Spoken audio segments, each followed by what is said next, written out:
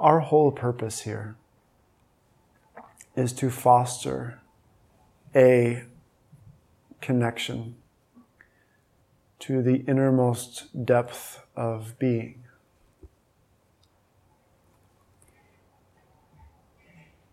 Many of you know that already. Many of you have tasted that already.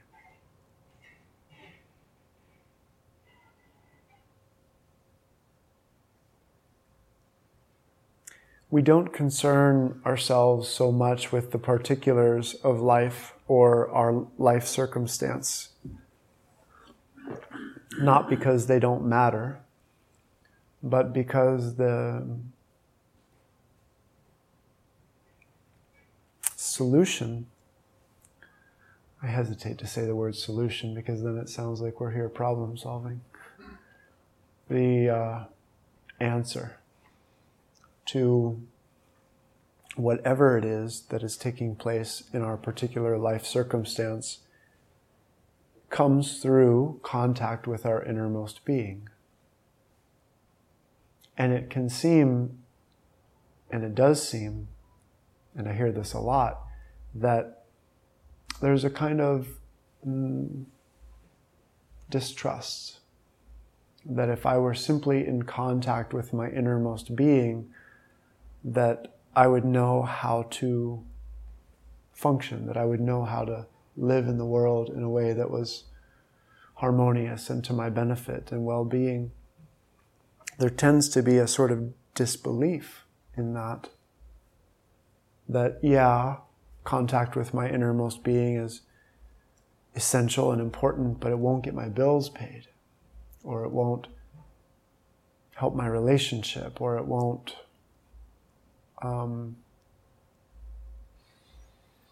heal my bodily illness. And I would say, how dare you utter such a thing? Who are you to say that it won't do that? First, contact your innermost being and then tell me after that it hasn't helped your relationship or your finances or your health. You see, so there's this ugly, and I say that playfully, this ugly assumption that contact with our innermost being isn't as important as doing the things we need to do to make our life work out.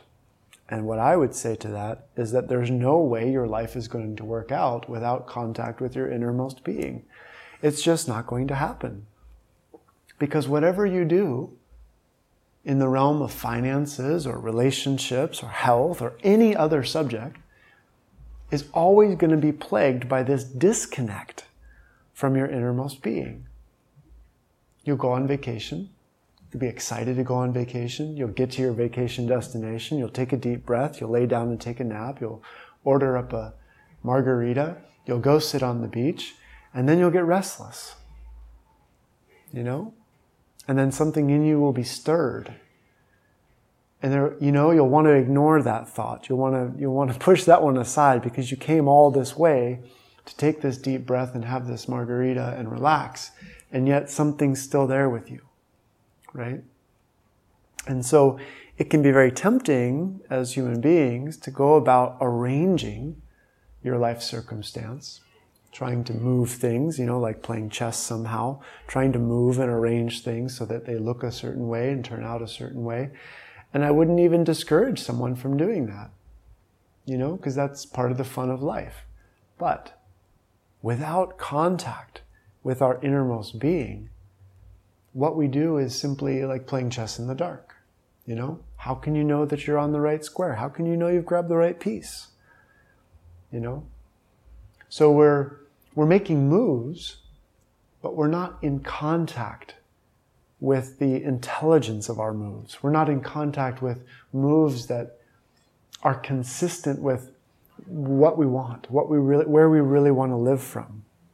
And so the ordinary human life, or the human condition, we could say, is to go about rearranging the pieces, which one teacher playfully calls rearranging the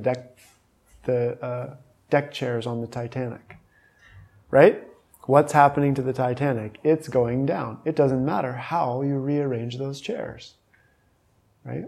Same way with egoic life, right? The life of our ego, even that word ego is overused, the life of our sense of separation.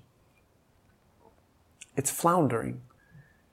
And what we do normally is we rearrange the circumstance to try to make it better, you know? But without this contact with our innermost being, without this drinking at the innermost sanctuary, something in us remains unfulfilled. You know, we can look at how many beautiful things have happened to us. You know, how many beautiful people have come into our life, how many beautiful situations we've been involved with, how many beautiful acquisitions we have had, journeys we've taken. And they're all wonderful, they're all exquisite. But without a doubt, there's still something that seems unfulfilled. And I say that in this setting because if it weren't so, you would be dancing, or you would be teaching, or you would be singing, or there would be something inside of us that would be full of this. And so we come together not because any of us is lacking anything, but to acknowledge the consciousness that there's something missing. The sense that there's something lacking in our experience. And the only thing ever lacking in our experience, ever, is contact with our innermost being. Because if you have contact with your innermost being, there is no lack anywhere. Even if you're in the worst possible condition that you could imagine, with contact with your inner being, it will not be so bad. And even in the best circumstance possible that you can imagine, without contact with your innermost being, it won't feel like enough. Right? That's the paradox. Those are the extremes at which the human being is caught between, right?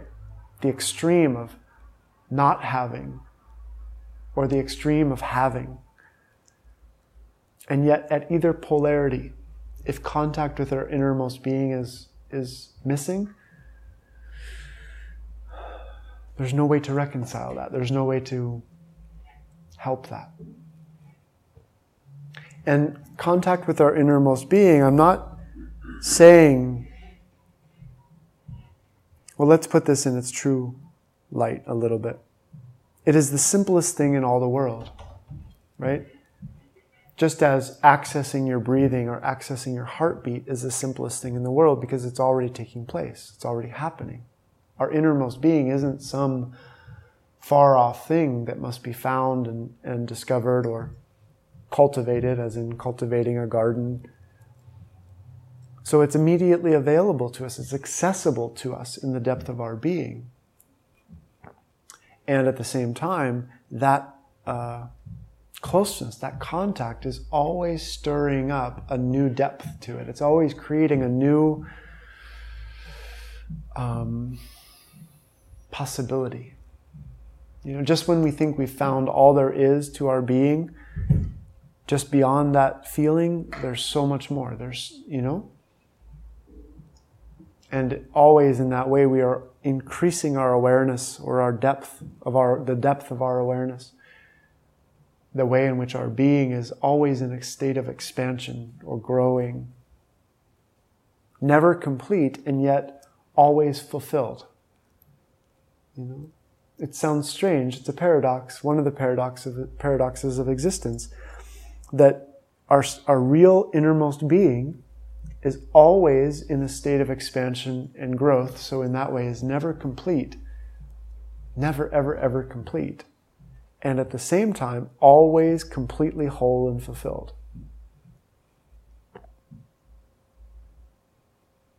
If you understand what I just said, you are clearly not operating from your logical mind, because there's nothing logical about that.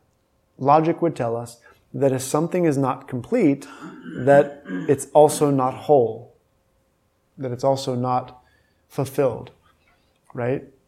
We would think of a project incomplete or something undone. But our being is not that way. Our being is always in the state of completeness and always developing at the same time. which is the fun of life, right? Life is no fun if we don't recognize the wholeness of being, because then we always feel like something is lacking. And then we're always aimed at some pursuit or goal to try to find something to fill that missing piece. That's not fun. That's a life of struggle, of suffering. Right? But to move through the world knowing that we are in a continual state of expansion and growing and evolving and deepening, and yet nothing is ever missing. It's an extraordinary way to walk. It's an extraordinary way to live.